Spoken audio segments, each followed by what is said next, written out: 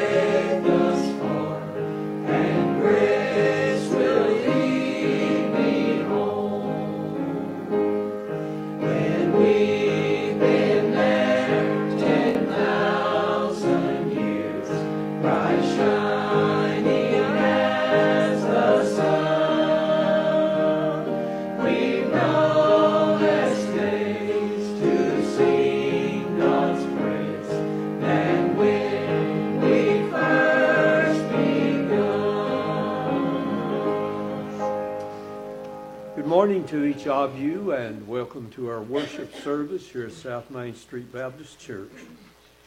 We're delighted to see you here today. Such an honor and a privilege to be here, seeing as we're all recipients of God's grace. We have nothing to glory of save Christ and Him crucified. True. Salvation truly is of the Lord. So we're grateful that the Lord has given us this opportunity and privilege and blessed us with this privilege to be here today to worship Him in spirit and in truth. We do appreciate also those that are listening by means of radio today. We're grateful that you are tuned our way, and our prayer is that the service will be a blessing to each of you. It'd be wonderful if we all can be edified and built up in the most holy faith. Sure.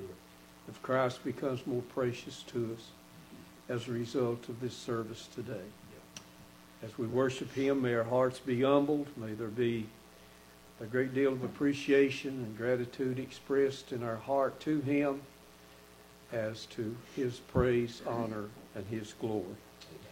Well, we'll continue our song service at this time. If you'll take a book in hand, please, and turn to number 5. Number 5, He hideth my soul.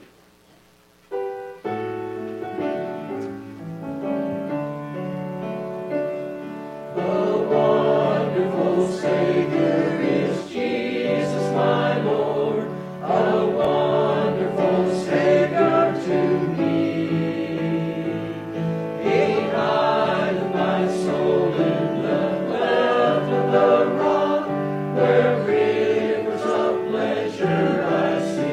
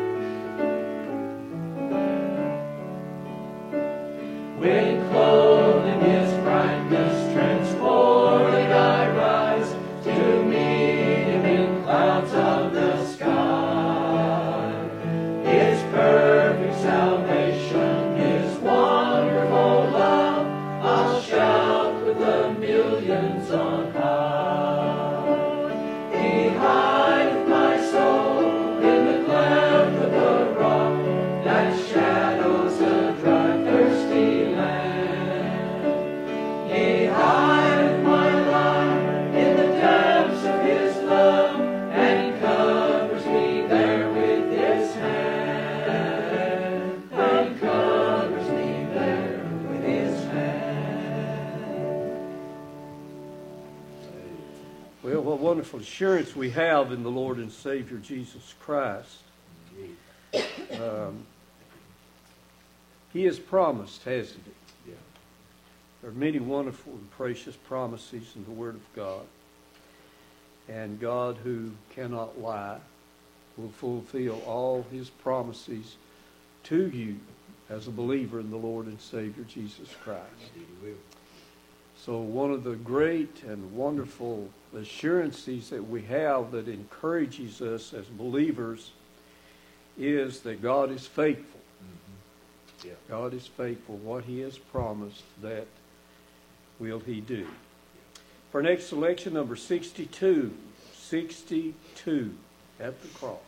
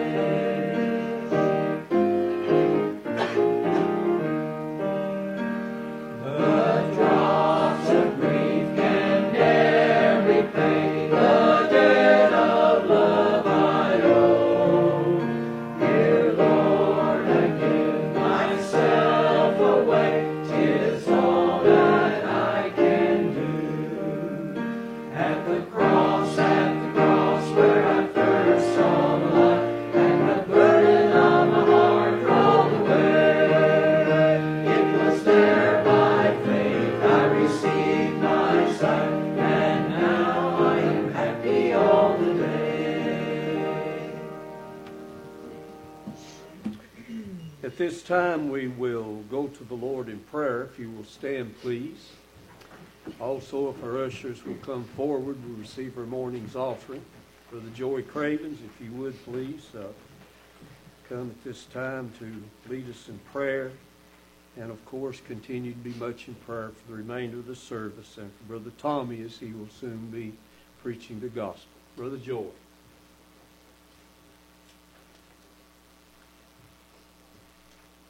Heavenly Father, we're come before you and measuring our heart and our person. Lord, we know we don't have this ability within ourselves. So, Father, we're very thankful, Lord, that you've made provision in Christ, our daysman, our mediator, to be able to give our prayer and supplication. You've took great thought of your people, of your children, and Father, we're very grateful of that. You did not leave us on our own.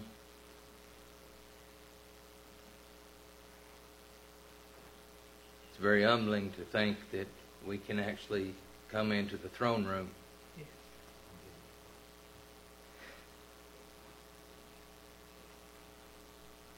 and have our supplications heard and have our needs met. Father, there are those that are going through sickness and troubles and trials in life. You know what's going on in each family here. And Lord, the people that are listening, you know what's going on in everyone's life. And that's wonderful to know that nothing is hid from your eyes.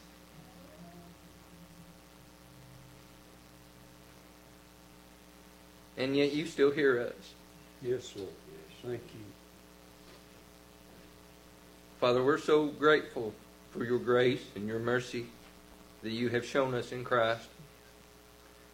Thank you for revealing your Son to us.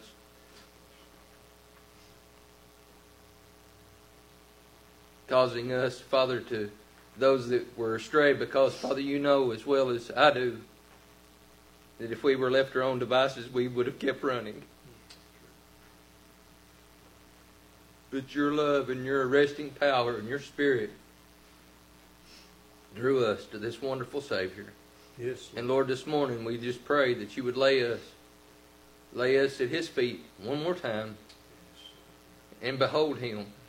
As John the Baptist said, behold the Lamb of God. Help us to behold him this morning. Yes, please, Lord. Help us to behold him in our walk of life. Help us to look to him because, Lord, I know I struggle. And I know your people are needy. And I know you're very benevolent. And we're so grateful for that. We're grateful for your grace and your mercy that you show us every single day. We pray this morning, Father, that you would open our hearts and our minds. And not just reveal new truth, but reveal truth over and over and over again. Yes, Lord. And help us to glory in it. Cause us to have a mindset to glory in this truth this morning. Lord, those people that are lost within the sound of the gospel, and your will is to save them, I pray that you would arrest them this morning by your Spirit. Yes. And you would draw them to Christ. Yes. Yes, You would show them his perfectness. How he reconciled us unto you. How he was a substitute. You would show those wonderful truths to that soul. Then cause them to see themselves in your eyes. Cause them to see sin as you have shown it to us. And Lord, we're humbled. We're humbled, as sinful as we are, yet you are our Father. And you love us. We're humbled by that. We pray this morning that you'd give us a spirit of worship. yes. Please, Lord. You would be with Brother Tommy as he stands and give him boldness. Yes. Bring back to memory those things that you've taught him. Because, Father, we don't have anything of ourselves. We have things that you've taught us. Mm-hmm. And we're so grateful that you're a teacher to your people. So, Father, we pray that you'd give him boldness. And give him comfort to stand here and speak to your people. We pray that you'd be with the offering. May it be for the furtherment of the gospel and the help of those that are in need in this community and whoever else might need it. Help us to be a light of Christ and the love that he has shown us. Help us to be a light of grace and mercy that you've shown us in him. Father, we love you. But it's not because we were born with it, but it's because we were rebirthed. We were born again into it by your hand. You gave us life, and we're so grateful for it. We praise you, and we thank you, and we ask all these things in Christ our Lord's name. Amen. Amen.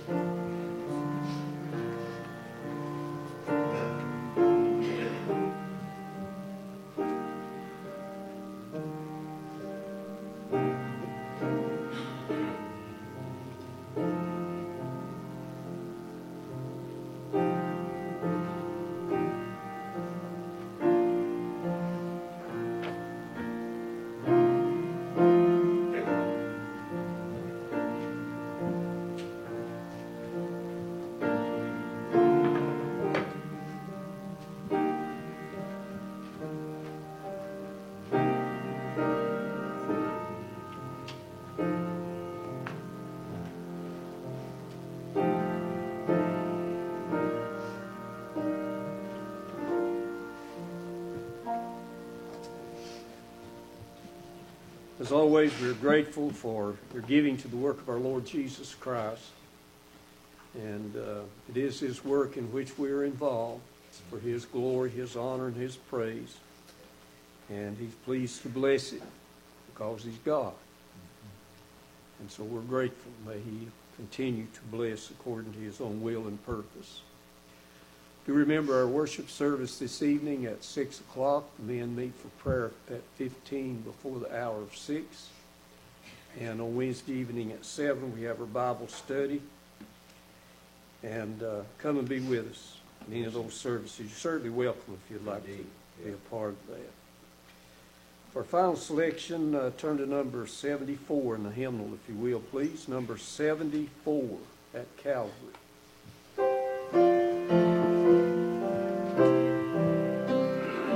Here's a spinning vanity and pride, carrying up my Lord was crucified, knowing not it was for me, He died on Calvary.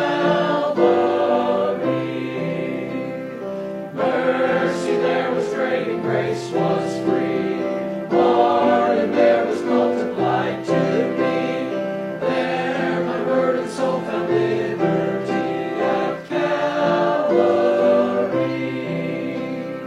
by God's word and lest my sin I learn, then I trembled at the law I'd spurn, till my guilty soul imploring turned to Calvary.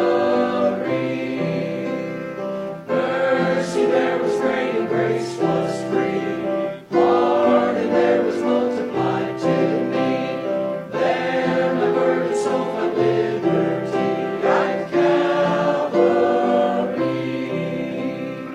Now I give to Jesus everything.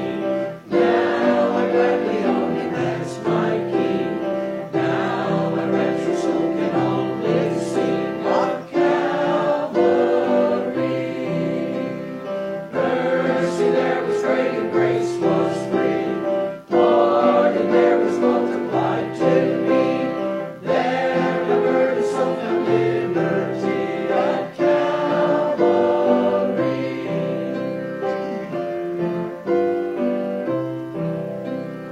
Oh, the love that grew salvation's plan. Oh, the grace that brought it down to man. Oh, the mighty love that God did span at Calvary. Mercy there was great and grace was free. Pardon there was multiplied to me. There my burdened soul found liberty at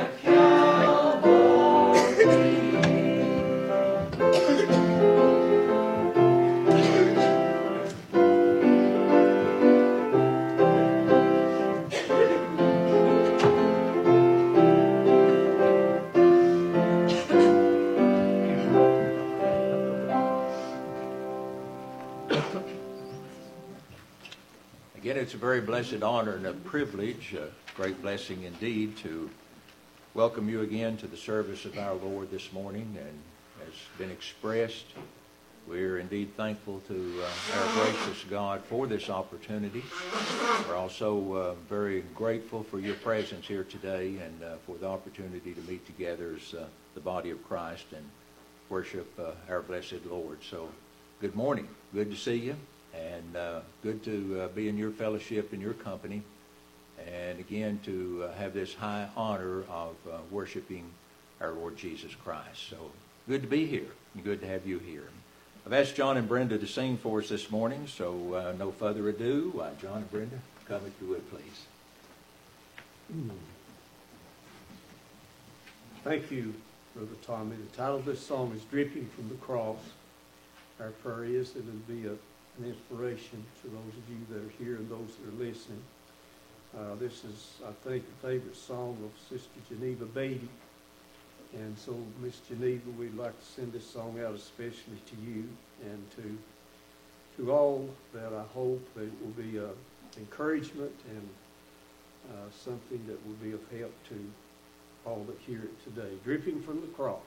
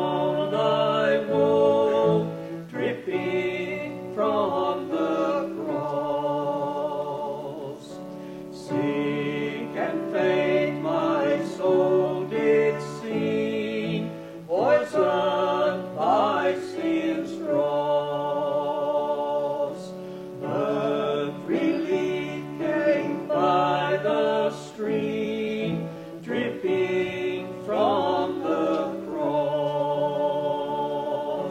All because He loved us so, He sustained the crimson flow. Keep thy heart fixed on thy woe, dripping from the cross. Thoughtless that for sin I owe, counted not my loss. Grateful now to view the flow, dripping from the cross. All because He loved us so, He sustained the crimson flow. Keep thy heart fixed on thy woe, dripping from the cross. Amen.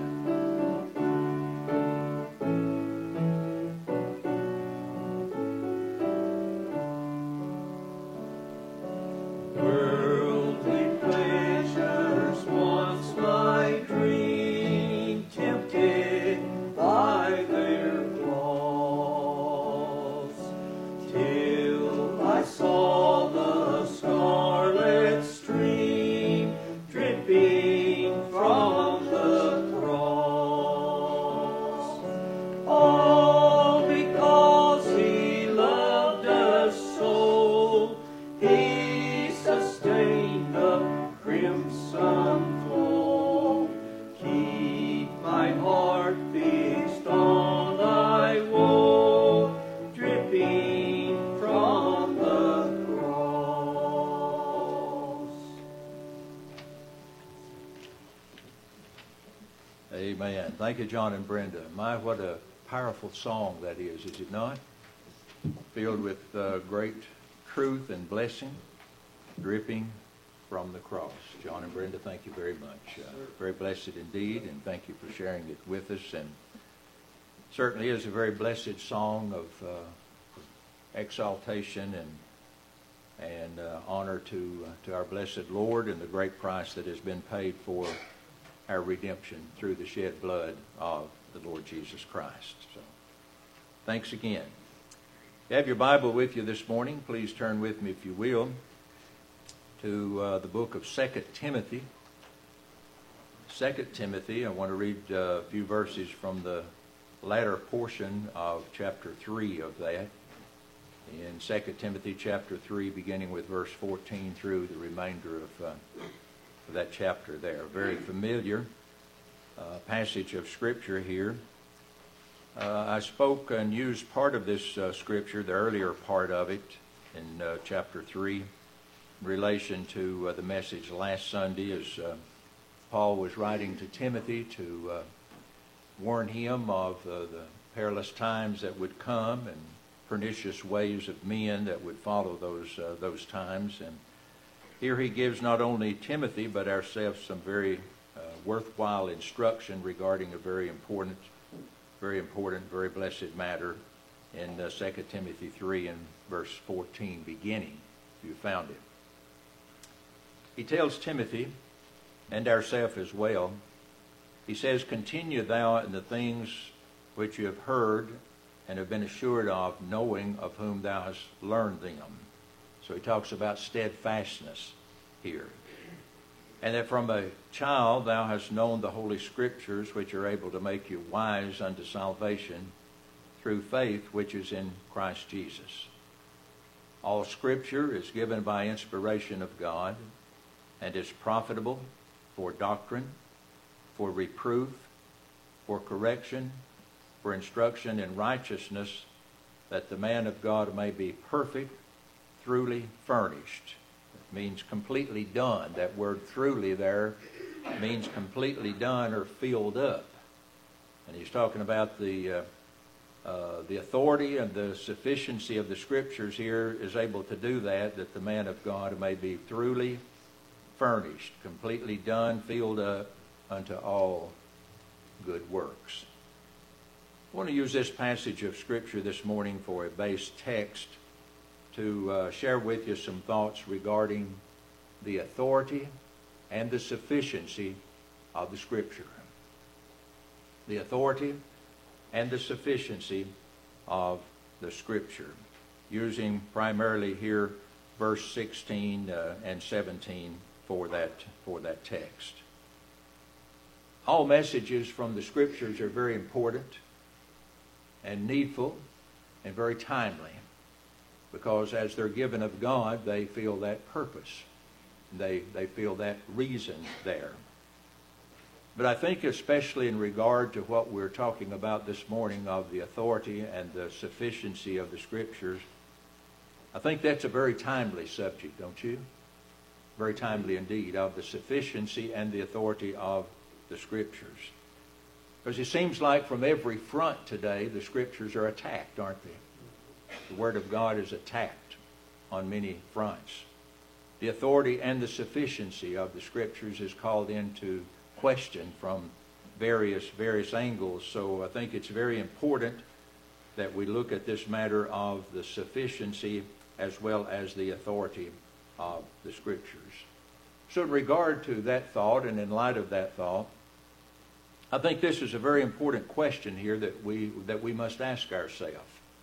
And that question is this: is the Word of God alone totally sufficient for the sinner's salvation?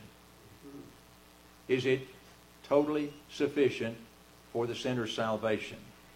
Not only totally sufficient for the sinner's salvation, but is this Word of God sufficient for our growth in grace as a child of God? Is it sufficient for direction in my life and your life as a child of God? And is this Scripture, the Word of God, is it the foundation, if you will, of the fulfilling of God's will and purpose in the life of His people? And I think we're in unison today, in agreement today, that we'd say yes, that it is, isn't it? Because it certainly is sufficient in all of those areas there. So that's a pertinent question, I think. And it's a major issue. It's a major issue of the sufficiency and the authority of the Scriptures. In other words, can I, or can you as a Christian this morning, can we look to this Word of God? And can we trust this Word of God to fulfill our every need spiritually as a child of God? And again, the answer to that, of course, we would all agree is this: yes, we can. We can trust this. We can believe this. We can lean upon this to fulfill our every spiritual need as a child of God. But while we today in this congregation, I'm sure, would agree to that, there's many today that would call that in question, wouldn't they? Because they do. They call it in question all of the time, the sufficiency and the authority of the Scriptures, the Word of God. So really, this subject that we're talking about this morning, it's been a subject of debate and discussion throughout the ages, hasn't it? Right. Throughout the ages, of the authority and the sufficiency of the Word of God. So, in light of what we're talking about, of this sufficiency and authority of God's Word, let me give a little background, if you will, regarding this Word and the sufficiency of it, and also how it's been questioned as well, and how it's been attacked as well. Now, to look at where this all began, we have to go back to Genesis 3, don't we?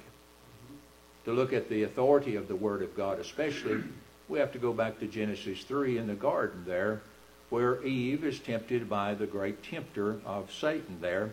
And really what he tempted her with was the authority of the Scriptures. Right. I mean, Eve, can you really trust, or can you really believe what God has told you, that you cannot eat of this tree, specific tree that He's told you there? Does He have the authority to tell you that? Do you think that you really will die if you eat of that? They didn't even know what death was, did they? They didn't know what death was because there was no death at that time. So what Satan did was tempt Eve in the authority of the Scriptures, and we know the outcome of that Adam and Eve failed and transgressed there. But over time, and we've seen this in history, and we're seeing it today as well, over time, not only the authority of the Scripture has been called into question, but the sufficiency of Scripture has been called into question as well.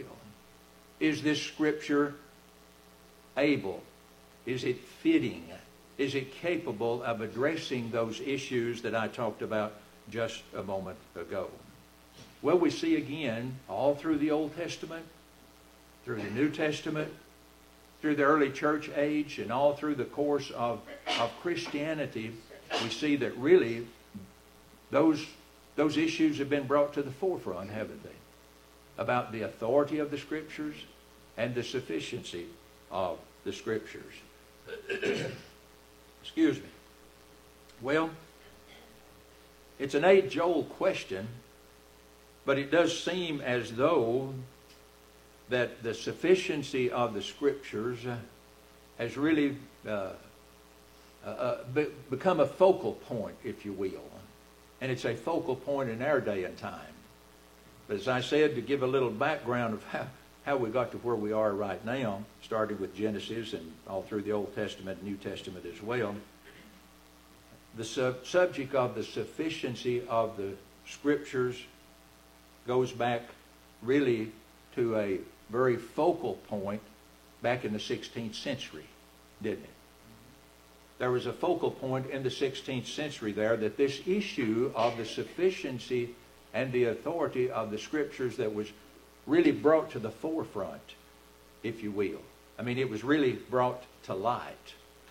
Now, there were several things that contributed to that, but one in particular was the belief and the writing and the stance of an individual that was called Martin Luther. Martin Luther, at that time, he was a German theologian. He was a German priest. He was a German monk at that particular time. And God moved upon this man of Martin Luther, and he prepared a document that was called 95 Theses. And in this theses, Martin Luther brought several things to light in regard to the church at that time. As I said, he was a German priest, a monk, and a theologian in the Roman Catholic Church. But in this thesis, Martin Luther marked a noted break from the Roman Catholic Church. Now, that break encompassed many things in this thesis that he wrote of church creed and of church doctrine, traditions, and things of that nature. But one thing in particular that it noted was this: the authority of the Scriptures, the sufficiency of the Scriptures as well. Now, the church certainly held to certain aspects of the Scriptures, but they also did this. They incorporated traditions and certain church creeds into the church authority. And do we not see that today? Do we not see that today, that church creeds and church authority is brought into play as having a dominant effect upon the churches and really the basis of the Scriptures? Well, this was so important to Martin Luther and pressed upon him. Martin Luther said this. He wrote this regarding the authority and the sufficiency of the Scriptures. He said, "My conscience is captive to the Word of God. Here I stand, and I can do no other." Should that not be our stance today?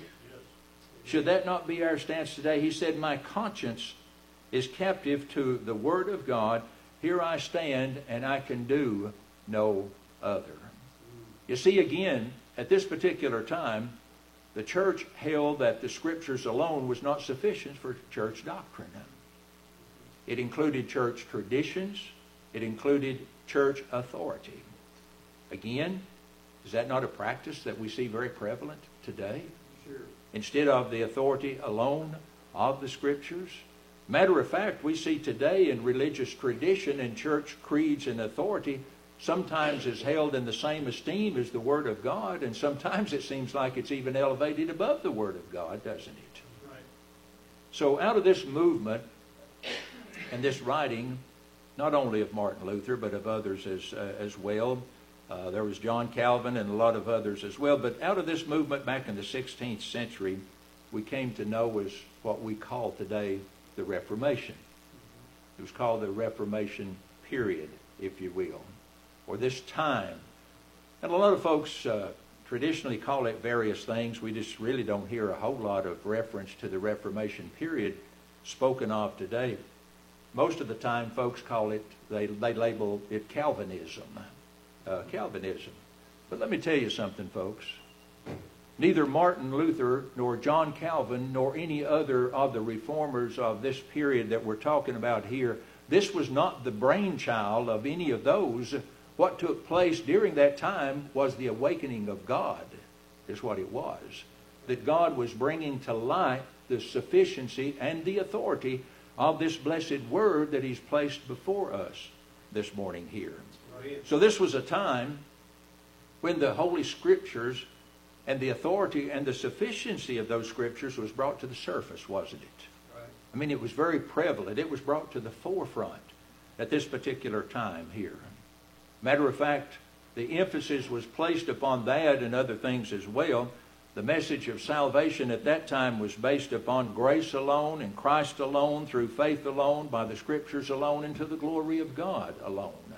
That became the battering ram, if you will, of the church, the true church, at that time there, of those of that salvation by grace alone, in Christ alone, through faith alone, in the Scriptures alone, to the glory of God alone. That was the gospel battering ram. What a blessed ram that is to use as a battering ram, is it not? Should not that be our battering ram today regarding the gospel of the Lord Jesus Christ? Should that not be our battering ram today concerning this precious Word of God, that we too, that our conscience and our heart and our spirit and our mind and our soul is captivated by the Word of God? Amen. Not by traditions, not by creeds, not by ordinances, not by anything of ourself and the authority of the church, but the authority of the Word of God. Because, folks, here is the final authority. Here is the final authority in the Word of God. So Paul is telling young Timothy here. He summarizes really this whole matter here of the sufficiency of the Scriptures and the authority of the Scriptures in verse 16. He summarizes it in these terms. Notice he uses 4 words there. He talks about doctrine. He talks about reproof. He talks about correction. And he talks about instruction. Now, when you take those 4 words there that Paul is using here, you'll find everything necessary for the salvation of the sinner. You'll find everything necessary there for our growth in grace. You'll find everything necessary there for our direction in life. We'll find everything necessary there for the fulfilling of God's purpose in our life. Found where? Found in the Scriptures. Found in the Word of God. So that's what Paul was telling young Timothy here. He said, Timothy, here's where it's found. Here's where it's found. Here's the authority. Here's the sufficiency of all that you need to instruct you and grow you as a Christian, not only convert you and save you, but to grow you and to mature you is found in the Word of God. The Scriptures alone. And beloved, let me tell you, I'm of the same opinion. These Scriptures are sufficient, aren't you? This is the authority, and these Scriptures are sufficient for all that we need for our spiritual growth, nourishment, maturity, and also for the salvation of sinners. Now you may say, well, Brother Tommy, are there not other good resources out there? There certainly are. There's a lot of good resources that can help us, that can instruct us and help us to grow and mature. But all of those resources does this. They support the gospel. They don't supplant the gospel. That's right. They don't supplant the gospel. They don't take the place of the gospel, but they support the gospel. And there's a lot of good resources out there, and I use a lot of those, and I'm sure that a lot of you do as well, that we use those resources that are available that are in agreement with the Word of God, but with this understanding. None of those, no matter how high we regard those, none of those supplants the gospel of the Lord Jesus Christ. They support the gospel. And we use them in that sense and in that term. So Paul is telling Timothy here, he's saying in verse 15, he's saying, Timothy, these scriptures here, this Word of God, it is sufficient to make you wise unto salvation. And then he goes ahead in verse 16 here and talks about the scope of that salvation. Not just our conversion, not just being regenerated and born again, but he's talking about these scriptures are sufficient to make you wise in all aspects of salvation. In every facet of salvation, these scriptures are sufficient for that teaching there. Notice here he says also in verse 16, he said, these scriptures are profitable. Profitable. That means that they're valuable. And they are, aren't they? Indeed. Profitable also means this. There's great reward in these scriptures. Profitable, great value, and great reward in these scriptures. He says, first of all, there's great profit, great value, and great reward here for doctrine. For doctrine. And then you could take and make that a message within itself there as far as doctrine, but there's sufficient and of great value and reward in doctrine for this particular illustration here. In other words, he's saying, Timothy, this gospel, these scriptures are sufficient to establish a foundation of belief on truth. Yes. Establish a foundation of belief on truth. Doctrine, a system of belief within a body of principles is what doctrine is. And he's saying here the scriptures are profitable for doctrine, sufficient to establish a foundation of belief based on truth. Then he says here these scriptures are also profitable, he says, for reproof. For reproof. And first of all, reproof means to lay blame with, and that's what the scriptures do. They lay blame with us for our sin and everything, but reproof also is this regard here. The scriptures are sufficient for reproof in order to dispel everything that is not true, to dispel that which is contrary to the scriptures. So we use the scriptures to dispel that which is untrue, don't we? Prove it by the scriptures. So he says it's profitable for doctrine, it's profitable for reproof. Then he said it's profitable for correction. That's to ourself as a believer in Christ. Correction. That's as he corrects us and chastises us. And in other words, to summarize, that correction means this. He uses the scriptures to keep us on track. Yes. That's what he does. Mm-hmm. He uses the scriptures to keep us on the right track. Because it's awful easy for ourselves to get off track, isn't it? But he says, in these scriptures you'll find that which is sufficient and has the authority to keep you on track as a Christian, as a child of God. And then he also says it's instruction. Instruction in righteousness there. It's a guide, if you will. It's our instructor, this Word of God is. In other words, it instructs us in the experience of our Christian life, is what this scripture does. It instructs us in our experience of Christian life here. Then he says in verse 17, to this end here, in other words, he's saying you've got everything that you need here in this profitable word.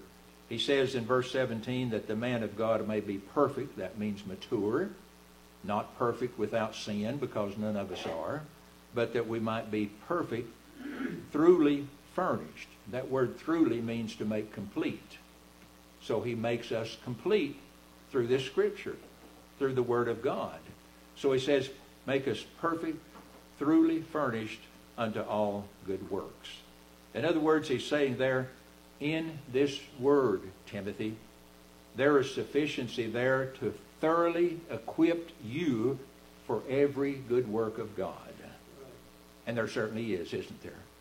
In this Scripture, in the Word of God, there is a sufficiency there to thoroughly equip us for the work of God of which He's chosen us to and which He has called us unto.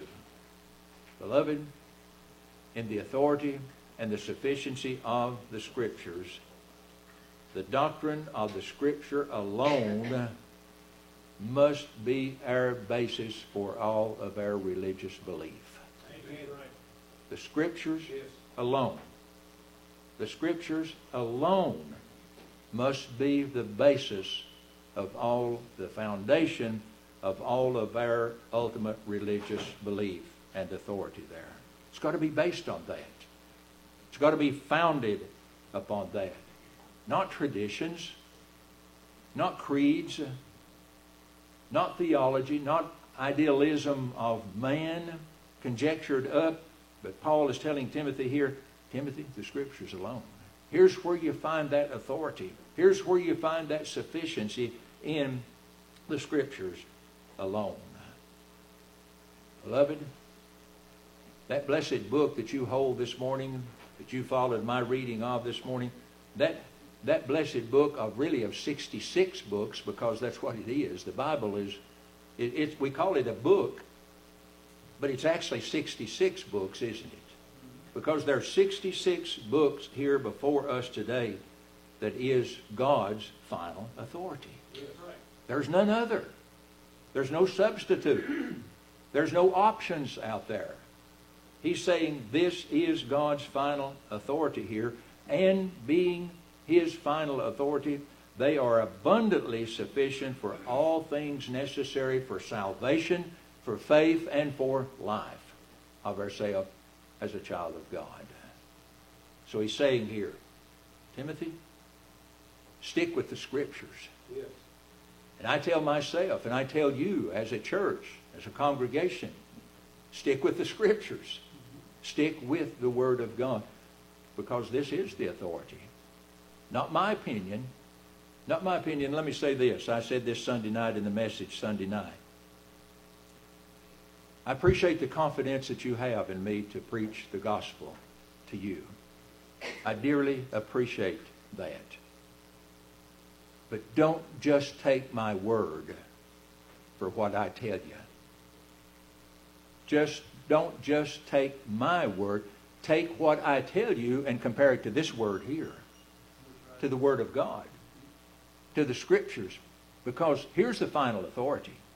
Not what I or some man or some minister or some theologian thinks about it, but here's the final authority in the Word of God. Yes, have confidence in who you're listening to, but what you hear, test it to the Word of God. And let me tell you, I don't mind at all. Matter of fact, I encourage you to test what I tell you, and these other brethren as well. I'm sure that these other ministers tell you the same thing. Test it to the Word of God. Amen. Test it to these Scriptures here. Because again, this has to be the basis and the foundation of our belief in the Word of God. Thinking about the sufficiency and the authority of the Scriptures, there's many Scriptures that testify to that. But one in particular, and different writers, 3 of the Gospels make mention of this. But in Matthew chapter 4, here is one of the greatest testimonies to the authority and the sufficiency of the Scriptures and the Word of God. I spoke on this last Sunday night, and it's the occasion here in Matthew chapter 4 where Christ has been up on the mountain for 40 days and 40 nights, and he comes down and he's tempted of the tempter there. Talked about temptation sure to come. How are we going to deal with it then? But here in the words of Christ himself is the greatest testimony to the authority and the sufficiency of the Word of God. And it's the words of Christ when he was tempted these 3 times, and Christ resorted, or Christ defended himself to this great tempter here in these words here. He said, it's written. Amen. It is written. It's in the Word of God, because this Word is the authority. And this Word is sufficient here. Christ didn't appeal to the Jewish traditions. He didn't appeal to the tradition of Israel and the traditions of his people. He didn't even resort to his own divine being, if you will, in facing this tempter here and resisting the temptations of Satan. He did it this way. He said, Satan, it's written. It's in the Word of God. And here we have the greatest testimony and the greatest declaration of the authority and the sufficiency of the Scripture here in the Word of God, in the words of Christ himself. He said, it is written. Hebrews chapter 1, the writer there tells us how God spoke in the times past through various and sundry ways, through different ones. But he said this in verse 2. He said, in these last days he's spoken to us through his Son, whom he has appointed heir of all things. Beloved, let me tell you, if anybody anywhere wants to hear from God, they're going to hear through this Word here. Amen. They'll hear through this Word, the Word of God. Should that not tell us something about the authority and the sufficiency of the Scriptures? He's spoken to us through his Son. That should tell us. If he's spoken to us through his Son, it means that there's no other options out there. There's no other ways. He's spoken to us again through his Word. That should not only tell me something, that should tell every religious body in the world today something, that the way God speaks to us is through his Word. I know it's the Holy Spirit that makes it real to us, but it is through his Word that he makes himself known to us. Now, if I confess the authority of these Scriptures and the sufficiency of these Scriptures, then what that does is this. It lays a great charge upon me to only proclaim what's in these Scriptures. If I say that I believe this Scripture to be the Word of God, then there's a great charge upon me to proclaim only what's in these Scriptures. I don't have another option. I don't have anything else that I can resort to. Again, not traditions of men, church beliefs, church creeds, church ordinances, theology and idealism of men conjunctured up, and all of those things. And that's what Paul is warning Timothy against here in chapter 4 as he goes on in his writing to Timothy. He's saying, Timothy, there's a time that you'll be confronted with all of these things, when the authority and the sufficiency of the Scripture will be called into question, and not only called into question, but it'll be distorted, it'll be twisted, it'll be perverted, and all of those things. And he's saying, do this. Stand fast on the Scriptures. Amen. Stand fast on the Scriptures. He says here in chapter 4, he says, there'll be a time when many will prefer teachers to suit their own whims and fancies. He said there'll be a time when ministers will instruct their congregations in myths and fallacies and sentimental stories rather than the gospel of the Lord Jesus Christ. But he said this, Timothy, your charge is this, preach the gospel. Stick with the Scriptures. This Scripture is the authority of God, and it is abundantly, abundantly sufficient. And beloved, that's my charge today in ministering unto you. But that's also your charge today as a child of God, to stick with the Scriptures. To stick with the Scriptures. Beloved, again, this book, the Word of God, is our only perfect standard of spiritual truth. Yes. The Word of God. Now, Paul talked about that time and time again, and I don't have time this morning to go into a lot of the things that he laid out regarding to this. But I think probably, and I alluded to this somewhat last Sunday night as well, one problem today, I think, among folks is that many look at the Scriptures and say, yeah, I agree with you that they are the final authority. And I agree that the Scriptures are sufficient for my need. But the problem lies a lot of times that folks don't give the time, the effort, and the diligence to search out the content of the Bible. You've been listening to the morning worship service from the South Main Street Baptist Church of Jamestown, conducted by the pastor, Tommy Duncan. And thanks for listening to the very best in Southern gospel music. New Life 105.1, WCLC Jamestown. All right, Tom. Take down this number. Sorry, I can't. I'm driving. Can you call back and leave it on my voicemail? When driving, make safety your most important call. This message brought to you by the wireless industry and this radio station.